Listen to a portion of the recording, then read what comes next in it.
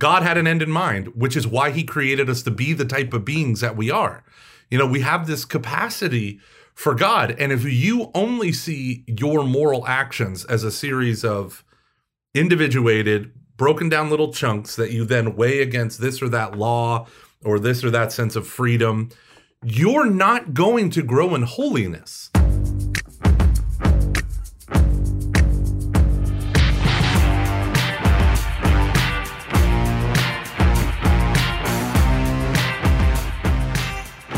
Hello, ladies and gentlemen, and welcome to Every Knee Shall Bow, your weekly Catholic podcast on evangelization. My name is Mike Gomer Gormley, and I am joined by Dave End Times Van Vickle. How you doing, Dave?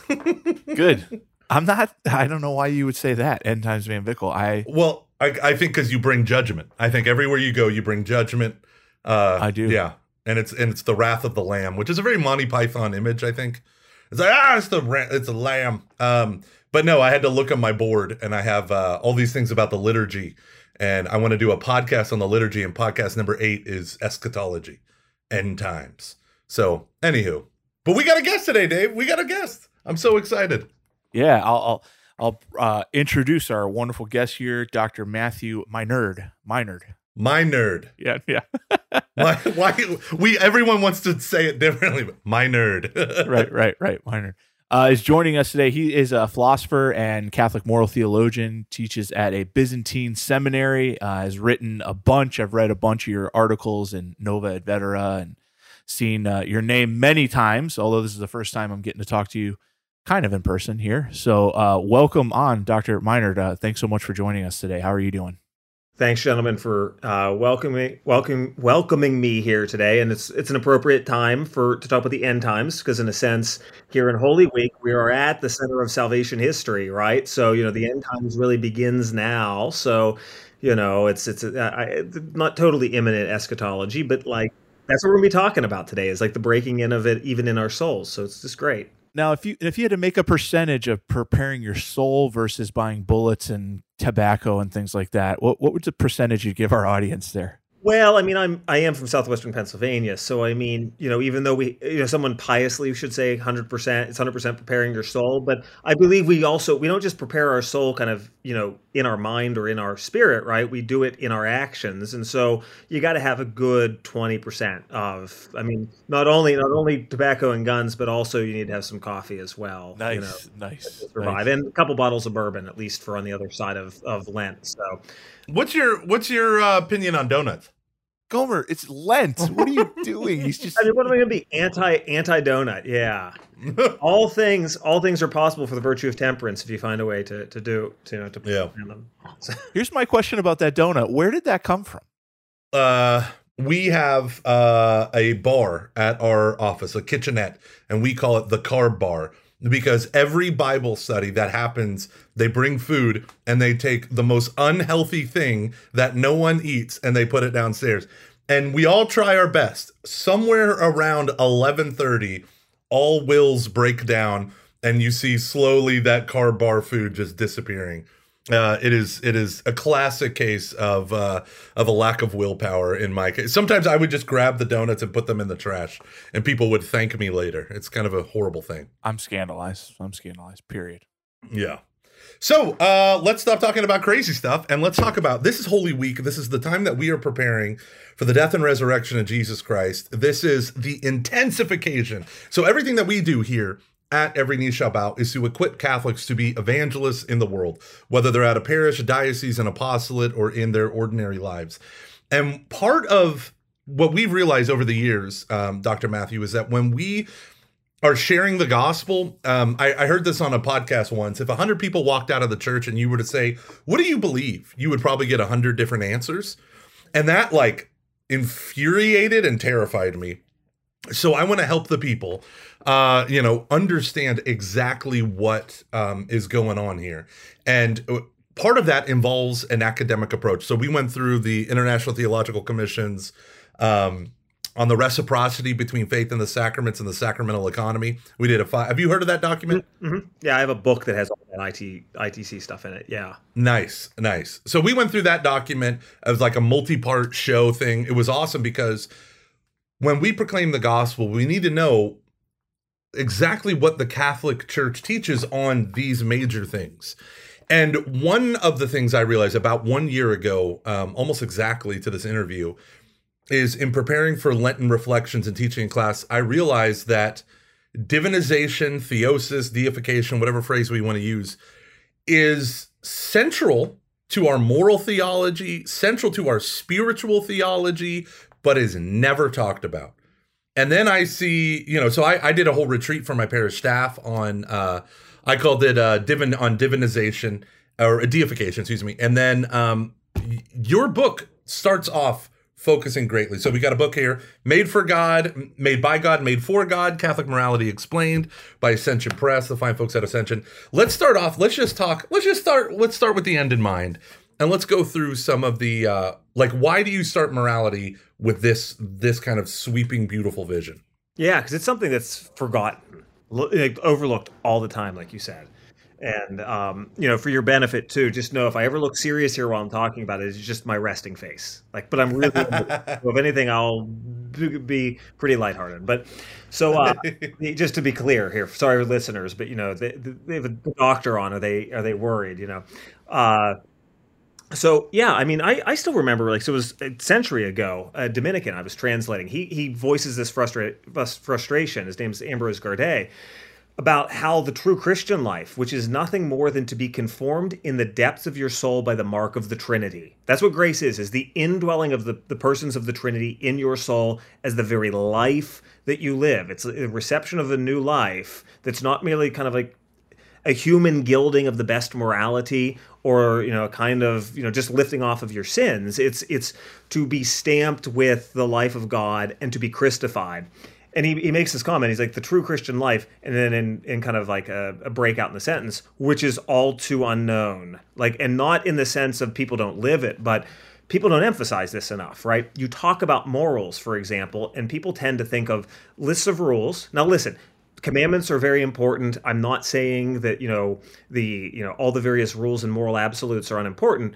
But the framework is not merely just a question of, okay, now I need to figure out the right rules so that I do the right actions. It's how are the actions that I'm doing, which are true and virtuous and actually divine, flow from God present, recreating me in grace. And that's the vocation of every Christian, because we receive sanctifying grace at baptism so as to be not just even conformed to Christ, which that's totally legitimate language, but we're even incorporated into Christ.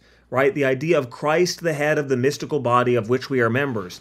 From the great grace of the union in Christ, we call the hypostatic union, right? The human nature being drawn to the person of the Word, and you have the two natures, divine and human, in the one person of Christ, flows through his humanity, the fullness of the divinity, which then becomes his holiness, which is also our holiness, which he lives in its most pinnacle moment here this week, as we're recording at least, in the Paschal mystery of the Triduum, and then that just surges forth in a way that even more than at the baptism, more than at the transfiguration, at the resurrection, when the whole of his humanity is flooded now with the unveiling of his divinity, now in fullness that he has conquered and trampled death, and he ascends to heaven in full glorification.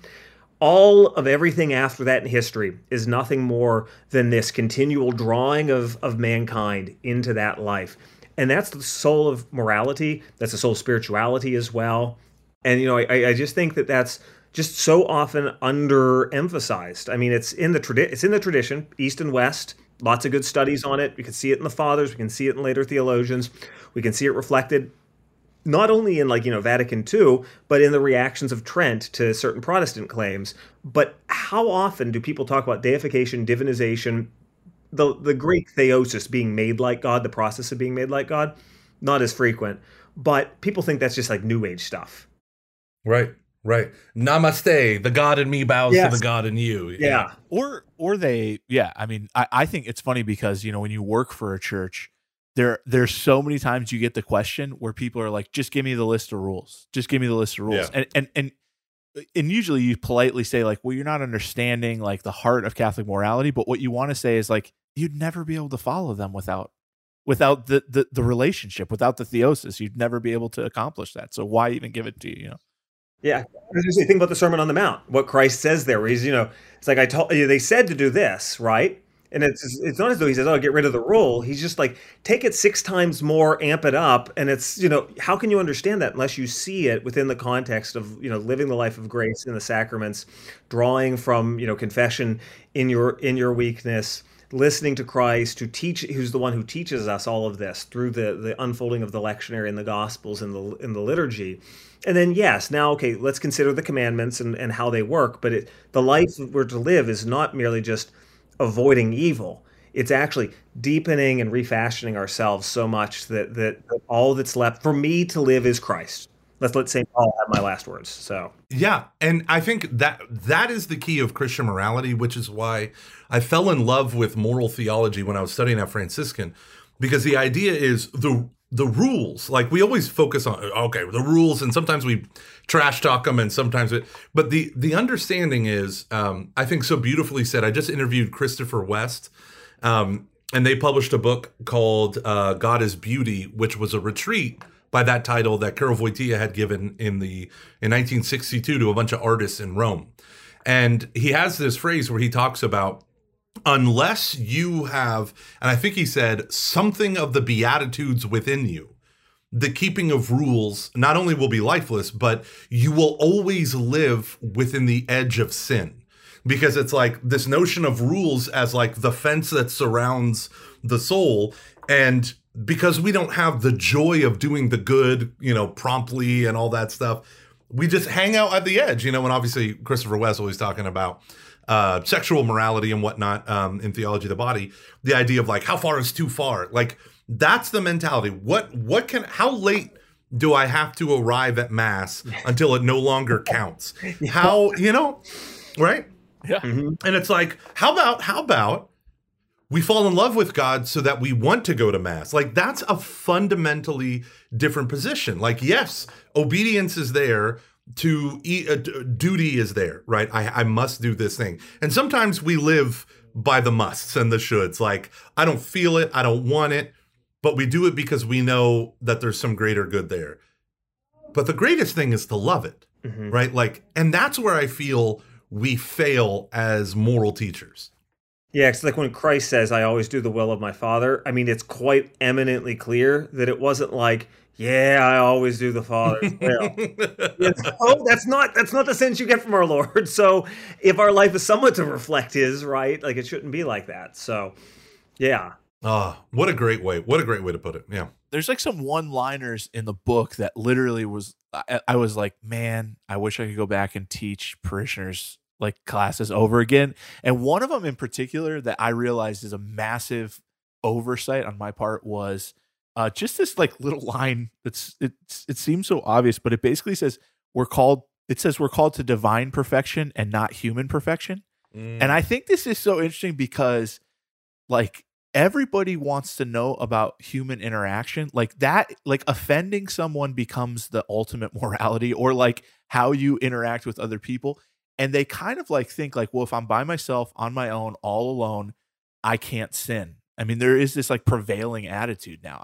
I love that you kind of right off the bat set this out, Yeah, that it's not, I am developing this out of this sort of a beautiful essay by Father Ambrose Cardet, and I do cite him as footnotes.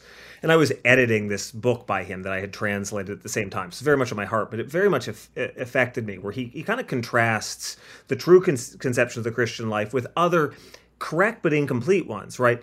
Like Christianity as escape from hell, right? Escape, escape from punishment. Christianity as the highest moral life, like even the most divine kind of gilded, gold-covered moral life, right? But in the end, what you find there is a kind of human perfection. And it could be like Aristotle, like do whatever's the highest, most divine thing within you, like that, be contemplative. So Aristotle, the Greek philosopher, says that, but it's still a kind of human perfection. And even more so, he says, well, how about the last one? The religiously minded person would say worship and religion is the highest thing, good, right? But even that, in a sense, is utterly important for structuring our lives as creatures, right? We recognize the infinite debt we owe to God. And so there's a real justice to be recognized in rendering right worship and prayer to the one who is the source of all things.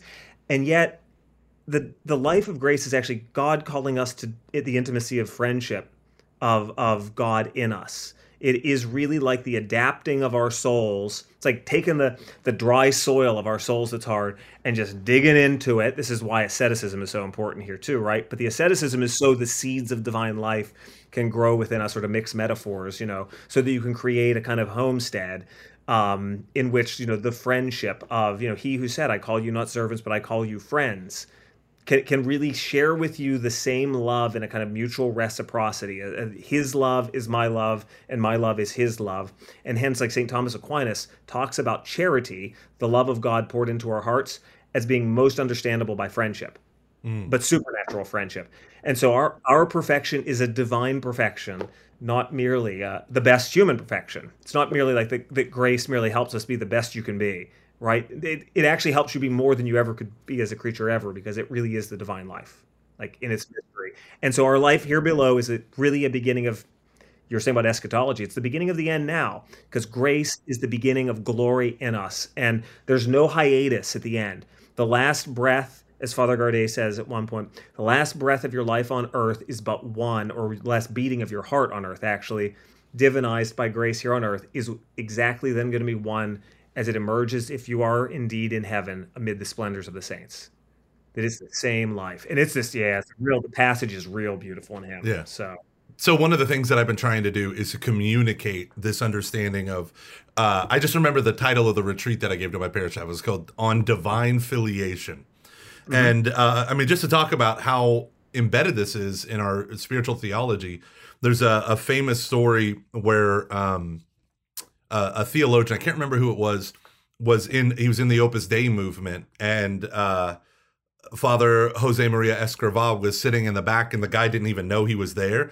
And so he's giving this lecture, and he's like, the essence of Opus, or the founding concept of Opus Dei is, and then he hears someone in the background, and he goes, and he cleared his voice, and he looked, and he realized it was Saint Jose Maria Escrivá, and he's like, yes, he goes, that's not true. The founding doctrine or spirit or whatever is divine filiation. Everything of Opus Dei proceeds from divine filiation.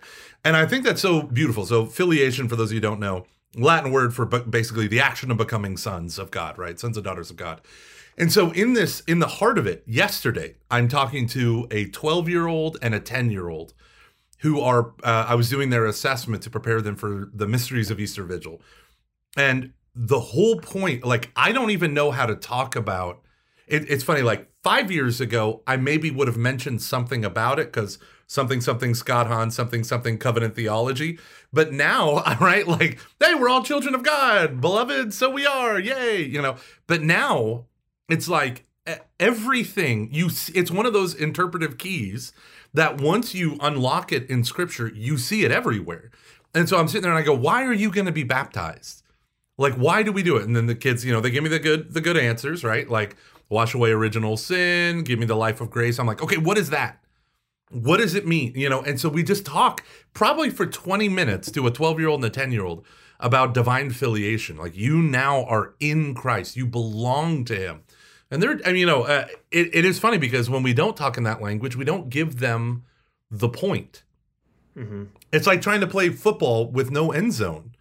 And it's like, well, the rules of the game. And it's like, yeah, but what's the game? Yeah, but no progress. Yeah, it's like people running around on a field, but it would if all you sort of knew were the rules for everything in like the middle of the field, right? Like, but you didn't have a sense of what you're doing at the end.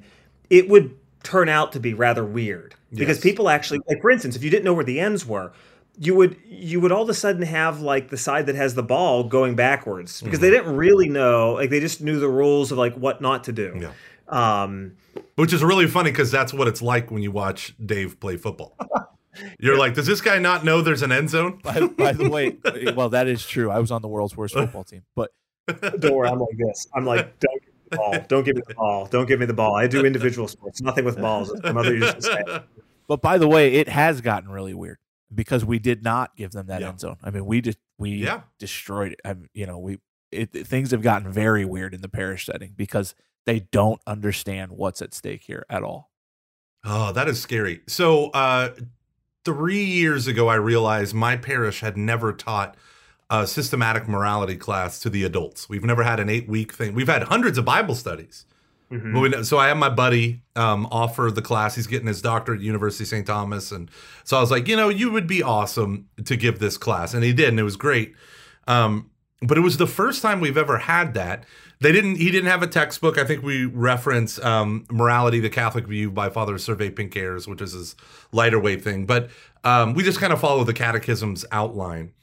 And when you start with the catechism, right? I mean, paragraph 1 of the catechism is that God had an end in mind, which is why he created us to be the type of beings that we are.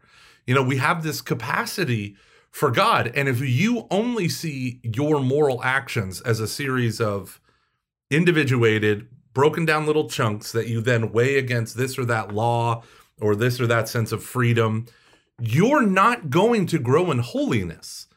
I think Kantianism is a brilliant satanic forgery, right? Because it seems so close to, hardcore, traditional, old school morality.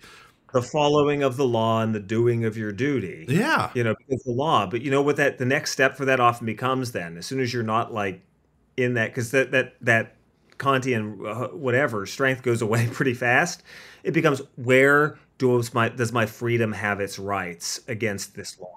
Yeah. That's actually what, now, in history, I mean, and this is not me being a Byzantine Catholic saying negative things, Western theology, because of certain things that happened right after the Reformation, moral theology became that. Yeah. It really did. Father Pinckaers is writing against that. A lot of folks in the Dominicans, actually, at the turn of the century, were actually all kind of against this.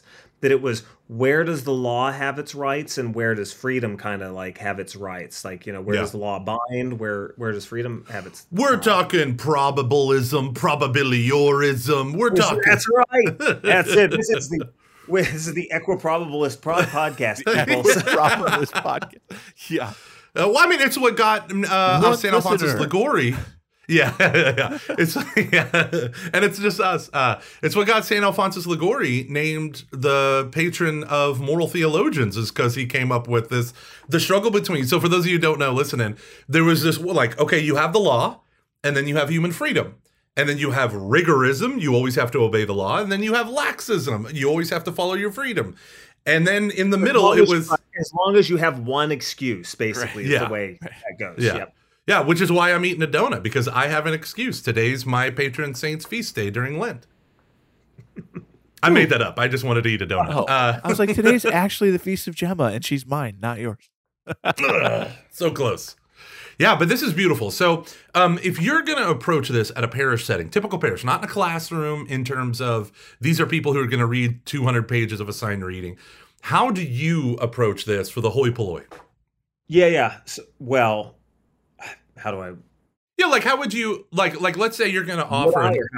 Yeah, if I'm offering, if I'm offering a class, what I actually start with, because let's do a meditation on the Sermon on the Mount, because what that does is it opens up the issue of okay, so what does it look like to have divine perfection, right? And you set out the end, you use that to tease out the end, right? To see now, there's something here about the life of Christians, which is marked with this divine perfection of the Father, which is marked with the kind of merciful suffering. What does this mean? And now, how can I lay out, maybe I always try to ground myself in Scripture. That's what I do in the book, to keep the book very down to earth and non-technical. Right. Is to pull some themes from St. John and St. Paul about life in Christ, and to lay out how the earliest Christians, who actually were they were writing the inspired books, right? Lay out a view of Christianity which is above all a life in Christ and getting rid of everything else. And so you start with a kind of laying out of those most basic central themes before you deal with anything about virtues and vices, let alone the particular cases of where precepts are. You tease the problem of how was baptism as divine filiation understood just very naturally by the early church. Yeah. Right. And I mean, that's sort of where to start. And I even kind of how I structured the book was those general principles are the most important. And hence we're going to start with that, that understanding, And so what does this new commandment I give to you? Well, that's only understandable within the context of, to actually live the life of love that is mine as Christ. And so then to tease that out again by some of the themes out of St. Paul, to really try and just make that clear first and foremost. Like every single time you're talking about a virtue or commandment, it's in this framework where it's, quite literally that is Christ in you. Yeah. That is really Christ in you. And like, let the theologians deal with the details of how that doesn't end up with some weird new agey. Trust me, the theology of the church is not that. You sort of start at the scriptural level and you just see that is the conviction of early Christians. And I might you even see it in the Fathers, the great exchange formula, right? Of course, everyone knows about Christ. God became man in Christ so that man might become God. That takes all kinds of different forms, such that even in some of the debates over Christ being God, one of the arguments really was a kind of soteriological argument. Like, if Christ really isn't God and really isn't eventually as articulated, the person of the Word, we can't be divinized, but we know that's the case. Right. So it's just as much the conviction about life in Christ, which then becomes the argument on behalf of Christ must be divine, because we know that we live this divine life in God, that this is sure from the time of St. Paul onward.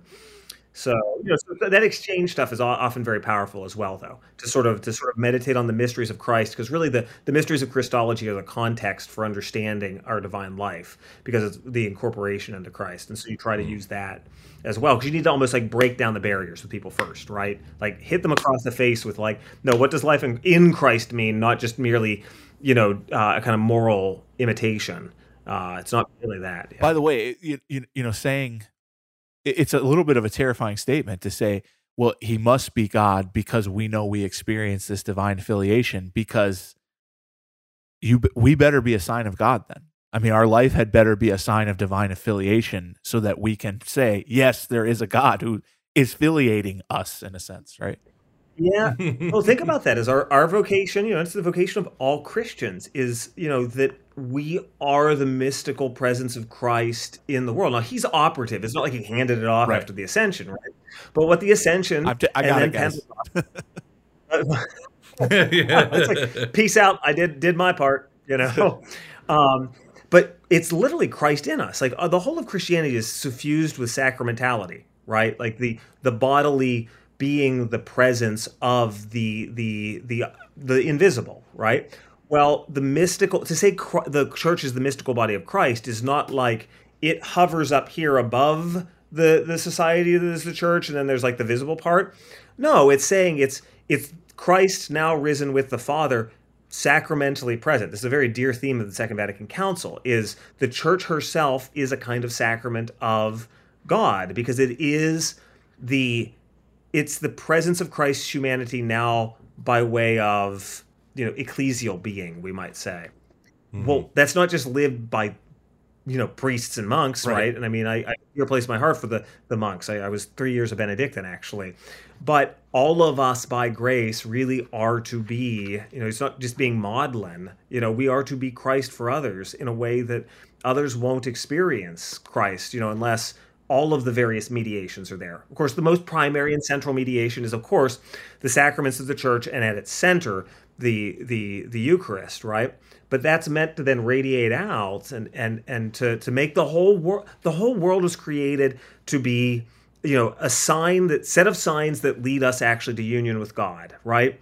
And if in a sense, if all of creation is not, which means like living our lives in creation doesn't lead everything basically to this Eucharistic center, well, hey, like St. Paul says, it's like creation's got good reason to groan because it's not doing what it's supposed to be doing. Like creation is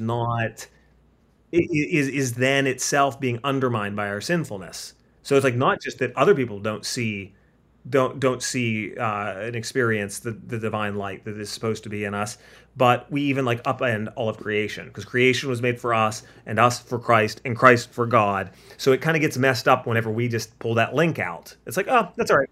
Yeah. All the world, we just kick it to the curb. So, sorry, I'm like... Yeah, which is why, it's like why Gnosticism is so repugnant to Christianity, because it's about like ultimately the foundational goodness of this creation, especially as St. Paul says, for what can be known about God, he's made it evident to them, namely through the things that he's made. So that creation itself is used by God for us type of creatures to communicate his divine power to and through, and then ultimately to bring us back into him, right? And a Gnosticism, or this kind of neo-Gnosticism, like materialism. C.S. Lewis had a great line where he called it the materialist magician. Like the modern man is a materialist magician. They don't believe in the supernatural. They don't believe in God. They're strict materialists, but they still crave power. And so they'll use whatever they term magic, whether that's technology or selling their souls to some darker thing. The idea at its core is they just won't yield themselves to God. Like they're trying, and you have that great line from St. Paul in Romans chapter 1 where he says, they exchanged the glory of the immortal God for things resembling birds and creatures, all that stuff. It's like, we got the creator and we don't want him because we want us. So we project our worship of ourselves out onto creation. Mm-hmm. I'm obsessed with power, so I worship Mars, the god of war. I'm obsessed, and we do this, and we've always done this. Mm-hmm. And it is fascinating because even when God is intervening with Israel through the prophet, I think it was prophet Jeremiah, he's like, what nation is like this nation? Like, they've never had the gods, intervene in their lives. I've done everything for you. Yet you're like running after all these false gods. And he's like, well, show me one nation that gives up their idols for some other nation's idols. None of them, and they're not even gods. And it's fast because that's what I keep saying when I'm talking with atheists. I'm like, this is how you know it's true. It's because people are running from God because they don't want God. They want to be gods. But God is going to make them gods. It's just on his terms. Yeah, and that's a powerful line by itself. And God is going to make them gods. And yet it's like, it terrifies us away in a sense because we have how much we have to, then we die to ourselves. We don't annihilate ourselves. But the whole of who we are, we hand over by way of like, to be filled with something that's not from us. But boy, we want to just turn back in on ourselves and be the ones who, know good and evil. I mean, it's the ancient temptation is everywhere because basically you're either in Adam who fell prey for it or in Christ. Yeah. I think that the timing of this book is so good. I'm thinking about this, listening to you guys speak, because there is kind of I don't want to get killed by people. Like, I know people have really benefited from some of these movements in the church, but there's a little bit of a stoic strain going through the Catholic Church where it's like, I'm going to man up and then I'm going to offer it up to God. Right. And it's like, there's something that leaves me unsatisfied with that. It's like, if it's not wrapped entirely in relationship, if the entire thing isn't that, it doesn't work. It never, ever works. And it's not the way of the saints. It's not the way, and I love the fact that this book, it clearly shows like, look, it's all about relationship. Otherwise, why do any of this, right? Because we don't care about some kind of stoic manliness. We care about our hearts being united to Christ, to being consumed by the consuming fire. Yeah, the kind of manliness that one wants, right? In this sort of, Aristotle has the image of the magnanimous man. He's got this low voice, and he walks along. He doesn't trifle with small things, right? Because he does great deeds, right? Well, if you really live the Christian life and you're just, you allow yourself by both the church's practices throughout the liturgical year, through asceticism and just the call to generosity in all the various walks of life. If you've got kids, you got a lot of opportunity for this too, and your spouse and your community, etc., that you empty yourself out and you really purify yourself of attachment to the passions, which is a kind of stoic thing to talk about. You're actually meant, though, to be more and more ready to be buoyed by the gifts of the Holy Spirit, to just be, in a sense, blown along the way by divine winds. Like St. Paul talks about, the spiritual man, is judged by none and judges all things. I mean, he's not saying he's not saying the spiritual man is out there like telling everyone who's sinning. And B, he's also not saying there aren't any rules for the spiritual man. Like, this is another kind of Gnostic temptation in the history of the church. No, what he's saying instead is, like, you just abound in divine love in all sorts of little teeny ways throughout your life, with a kind of joy and readiness. And yeah, it has all the best of that sort of like, manly confidence, if we're speaking just among men, but without that pernicious stoic effect. And I'm not necessarily, like you said, you got kind of nervous. It's like, I'm not really so much worried about who's pernicious or not. Because I really don't have an opinion there. Because some of this is just a reaction to the flaccidity and self-indulgence of our culture is where this is coming from. Yeah. But the risk, just like the risk of how we're talking, if we keep pushing this too much, right, it can then turn into relationship and feel good, right? That's how people would accuse us. I get it in comments sometimes whenever I kind of put the precept secondary. Still, the relationship is primary because it's what happened. He becomes incarnate and responds from the silence of eternity to be a person, a divine person here among us, not merely during his time before the ascension, but for the rest of time. Like the relationship is primary, and then gives it explains the asceticism, for example. Yeah. So asceticism, the practice of purifying ourselves and our attachments. That's not the whole of Christianity, right? Like if you did that, like, the monks of the desert can sometimes read like that, right? But the first conference of John Cassian, very influential text on all the monks of like both East and West, he makes the point, like, well, what's the end you're looking for? And all these practices, this is secondary. That doesn't mean they're unessential. The monks were pretty ascetical, but it's for the sake of, achieving the heavenly life. Yeah. Which actually, so you can become all fire. Yeah. Yeah, and that's kind of manly. Yeah. That's kind of manly, like being all divine love flamethrower, right? It's like, oh, that's pretty manly. Yeah. I think it's like, like first things first kind of a thing. My oldest son, Sam, saw the Meditations of Marcus Aurelius, and I was like, sure, you can read it, and he I mean, for a young guy, it's like, oh man, this is awesome. He says all the right things and everything. And I was like, after a while, I was like, I think I'm going to just take this book back because I don't know if I fully communicated it. Like I'm seeing more of a change from that than I am from like the gospel being preached to him. So it's like, I want to make sure that it's in right order, yeah. I could just imagine him one day turning to you and just being like, Father, I care not whether I am hot or cold, apathy in all things. One day I will put you to death because justice demands it. So many Stoics. There's so many Roman Stoics. It's funny, like Stoicism was started in Greece, but flowered in Rome. And I was reading this guy who was accounting for it, and he was talking about all these Roman governors who were Stoics. And there always comes a time where they're putting their kid to death because they're these like rich, arrogant, kids who aren't disciplined and they do some crime. But part of it is like, I'm putting you to death because that's what the law demands. And they don't shed a tear. They just do their duty. They have pure apathy. And it's like, look at these guys. These are the heroes. And it's like, that's not who Jesus called you to be. That is not who Jesus called you to be. Okay, so I want to pivot a little bit and talk about liturgy and its connection to morality. I'm going to make a bold statement, and you can feel free to walk it back however you want. I believe right now, and this is as far as I've contemplated this with my Aristotelian awesomeness, I believe that the Eastern Catholic churches are going to single-handedly save the world by reteaching Western Latin Catholics what liturgy is, because I think we have forgotten the divine center of liturgy. We have completely unmoored ourselves, and I mean, like, even people who want to recover the traditional Latin Mass or whatever, like there are so many elements where we're incapable of seeing. That's what Romano Guardini talked about.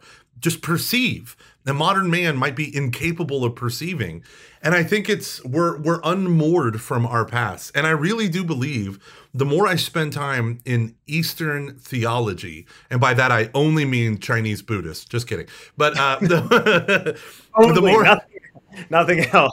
Yeah, it's really weird. It's really focused. No, but the more I spend time in Eastern theology, especially Christology, atonement theology, all this stuff, the more I see everything is liturgy. Whereas in the past, for me, liturgy made me roll my eyes and be like, oh, I don't want a liturgy war. I don't want people talking about it's not nice for me to have a guitar in Mass, or I really want to hear Gregorian chant. But liturgy is life. Like, and you can't, we love in the West our fine lines and solid distinctions. And we kind of have built, especially in the last 500 years, an allergy to mystery.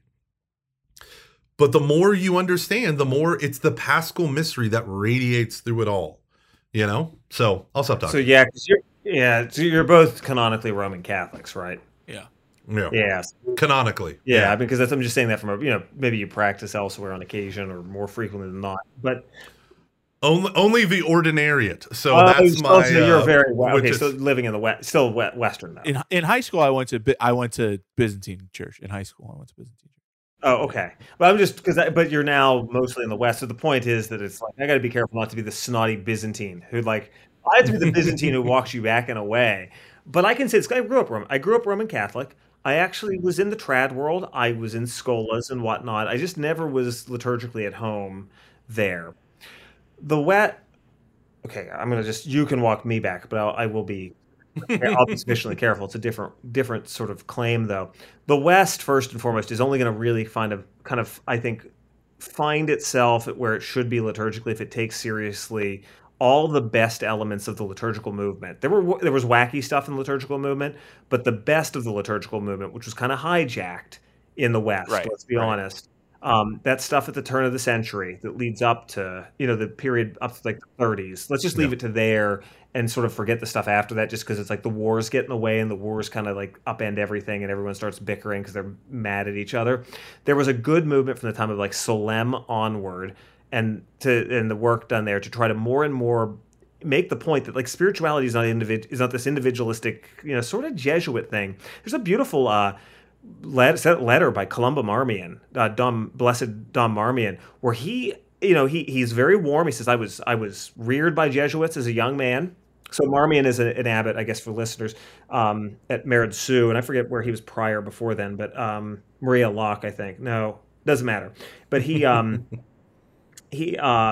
Montcésar. But anyway, he has a number of conferences on Christ as the perfection of Christians and of monks, of priests, meditation on the mysteries of Christ's life.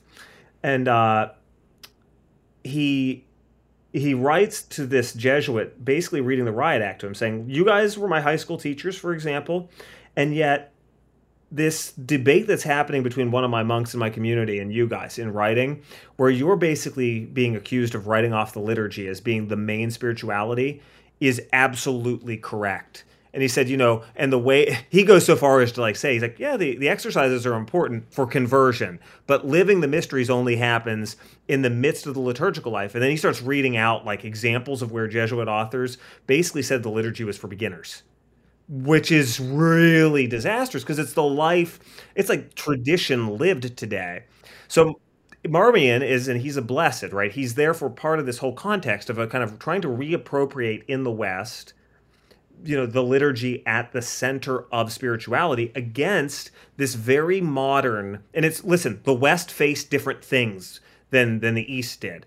And so it developed as a kind of defense mechanism against modernity, certain things, and it became more and more individualized in its spirituality. And then you had the cataclysms of the 60s and 70s and 80s that just really, like cut out the centrality of mystery, and something different is going on in liturgy. And the East so let's take the East and set aside our Orthodox brethren, just so we can understand this even from a Catholic perspective. The East has had really a real renaissance of reappropriating its tradition since the time of Vatican II, because actually Vatican II, we had a different experience of it because it was just, we were called to go back to our traditions. And I think there's a kind of balance that's not reactive in the East. And this is what I think, where I agree with you. And because I'm going to get in trouble with the trads, because I'm toughest on the trads because I left them, but not because I was angry at them. I felt so at home in the Ruthenian church, even though we're like the lowest church of all the Byzantine churches. Simple Slavic church. And the traditionalist movement is actually, in my opinion, making, a series of, legitimate critiques regarding what has happened, just like to the whole liturgical culture. But it's also this its own inorganic looking, like it's trying to recreate something in a way that it's also kind of, it's like there's an unevenness that comes from that's different than trying to live the liturgy as it has been received, right? I think the West never dealt after the Reformation.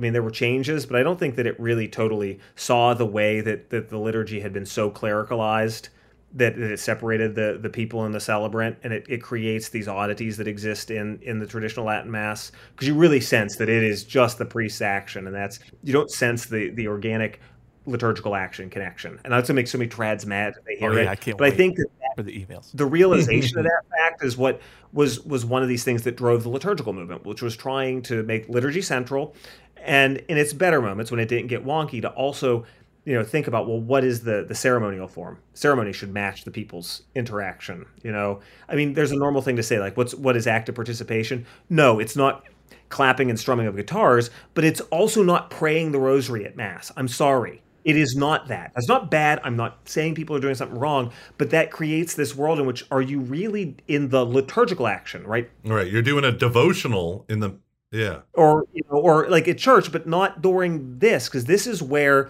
all the beauties of the calendar of the year are being unfolded for you. And what that looks like, I don't care. That's not my thing I'm not a Roman Catholic, not mine to deal with. I think that the East, now finally to finish my long rant, ramble, the East does have the benefit of being able to just do it without being part of a political, like a movement in the church that's kind of tied up with kind of all the vexation and anger. I have this hope for my young guys who are getting ordained, that it's like, guys, go out there and just live our liturgy. We have a great rector at our seminary who loves the liturgy and really trains them. I'm jealous of them this week because I can't go to Pittsburgh because I'm a cantor, but they're doing all the Holy Week liturgies. People are like, welcome to go to them. It's a busy schedule, but it's like, just do that in your parish now in a way that's appropriate, so you don't overwhelm the people. Monastic use is not parish use, but and just do it, and you'll teach the West a bunch of lessons from the patristic era that got lost in modernity. Just do it. Just do it without any kind of polemics. So I think what you said is foundationally true. I wanted to walk it back slightly so that I didn't come across as the Byzantine. Then I got nervous because I waded into Western waters. That was great. That was great. That was great. I think you're right. I do think you're right, though. I mean, and that was some of the sense of the reformers. It just kind of went a little bit haywire. Read Marmion. Go read Marmion in the West. I'm on a Marmion tear right now. Marmion's great. Yeah. And he's just this wonderful, just on the borders of kind of like the older scholastic kind of stuff with the immense scriptural and liturgical focus. Yeah. Yeah. Union with God is a great starting place. Love that. Yeah. So my copy of Commentary on Divine Liturgy, Gomer, the foreword is written by a Western person, and he literally says what you just said, that the East will reteach us liturgy.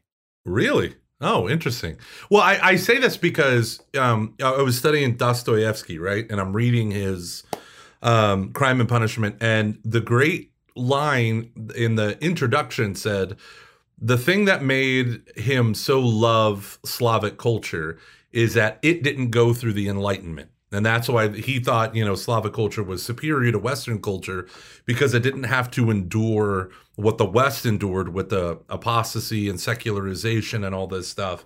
And so when he goes and visits the West and he spends time there and he reads from them, he sees an inability to think correctly, to think with the gospel, right? And it's almost as if the shenanigans from the Reformation on all sides ultimately leads to this moment where it's like we've become detached, because half the Catholic Church want to be evangelicals. The other half of the Catholic Church wants to just adopt a form of the Mass, whether it's a 62 Roman Missal or the pre-55 Missal and all of these things. And we absolutize certain things about the tradition because I love this line about hipsters. We're nostalgic for a past not our own. And it's like, there's something back there that I need to recover. But it hasn't been a part of my life. So I need to kind of shape it, but there's an artificiality to it. You know what I mean? There's this artificiality to just trying to graft on this. Now, I don't think it has to be that way. I think it can become that way. And so that's where I see, the light from the East, right? And I really do believe this, the recovery of living the liturgy, living within a liturgical tradition. I mean, the Roman Missal, the general instruction of the Roman Missal is predicated upon living this liturgy within its traditional context. But now we're so far, 70 years we haven't been doing that. And now it's like, well, how do we resolve this thing? And it's like, well, we're supposed to follow whatever it's like principle number 43 or whatever, but we can't because we haven't been living it at all, even remotely. So anywho, we got to take a commercial break. When we come right back with Dr. Matthew, we're going to discuss one more thing about his book, and then Dave is going to adios, and then I have a follow-up episode that'll come out Easter during the Easter octave. So we'll be right back. If you want to email us at eksp@ascensionpress.com, and we will be sure to talk about you behind your back. I mean, on the show. I'm Jeff Cavins. I wrote The Activated Disciple because I know how easy it is to practice the faith and to study it, but what if we lived our entire lives without doing what we learned? God doesn't just call us to be students, He calls us to be disciples, to look and live like Jesus. If you yearn for a life that moves beyond just studying and believing, if you yearn to become an activated disciple, then this book is for you. The Activated Disciple teaches you how to take your faith to the next level so you can become an instrument for God to transform the world. To order The Activated Disciple, visit ascensionpress.com or Amazon. Welcome back to Every Knee Shall Bow. We love being a part of the Ascension Press community. I hope you heard about some great products there during the break.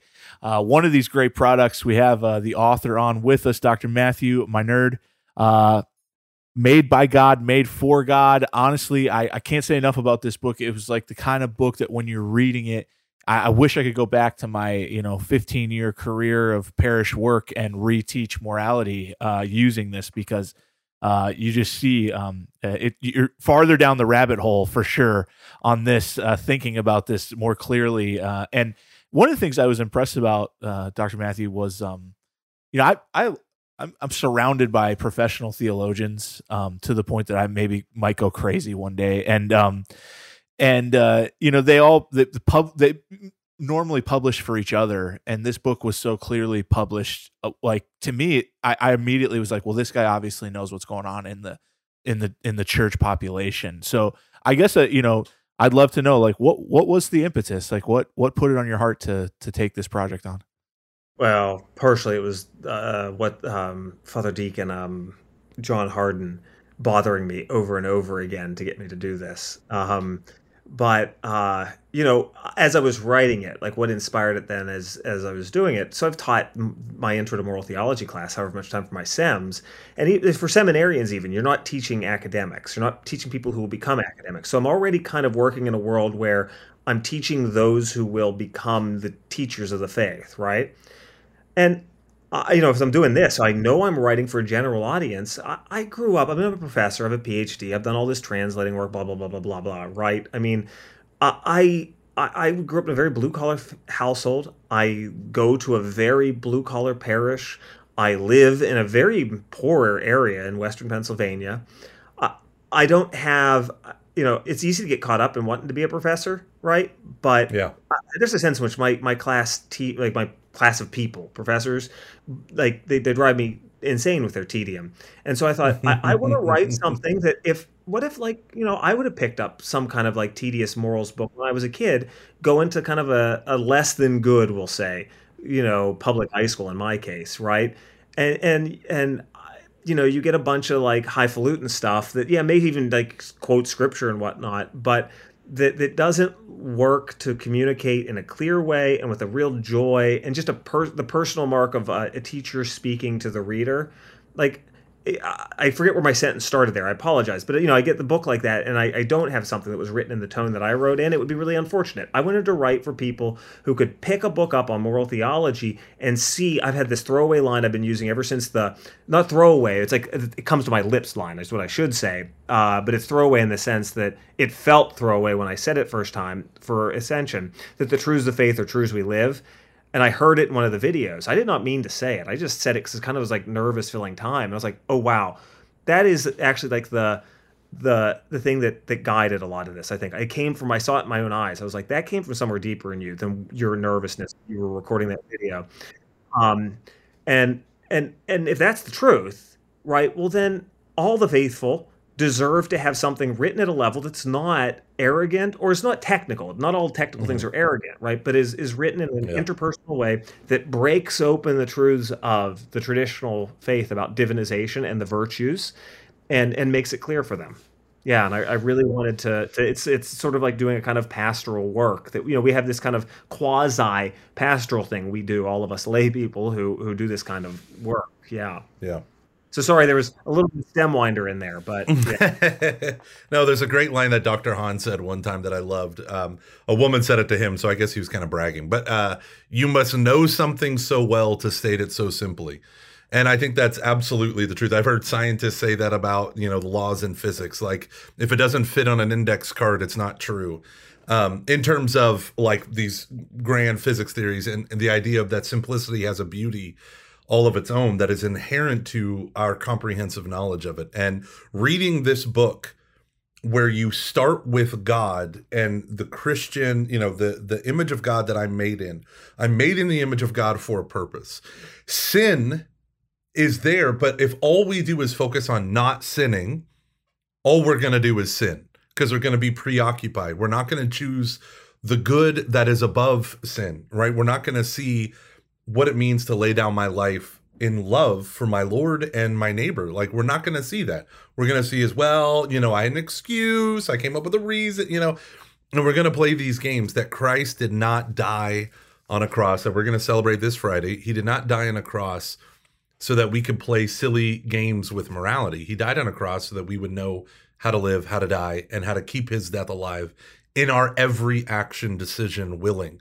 So I want to thank you for coming on. We're going to record back-to-back episodes. We're going to do a part 2 that's going to come out next week, Holy Week. Dave, you're going to run, right? You got to run. You got to scamper. Nice. But I'm going to stay on here, and then I'm going to just pelt you with Thomistic theology questions. And that's all we're going to do for the rest of the next hour. Anything you want to say, Dave? Thank you so much for Dr. Matthew for coming on, and everybody should take a look at Ascension Press, made by God, made for God, and I got it on Amazon, so it must be available anywhere right now. But also ascensionpress.com/Catholic morality. Right. Boom. Boom. All right, y'all. God bless.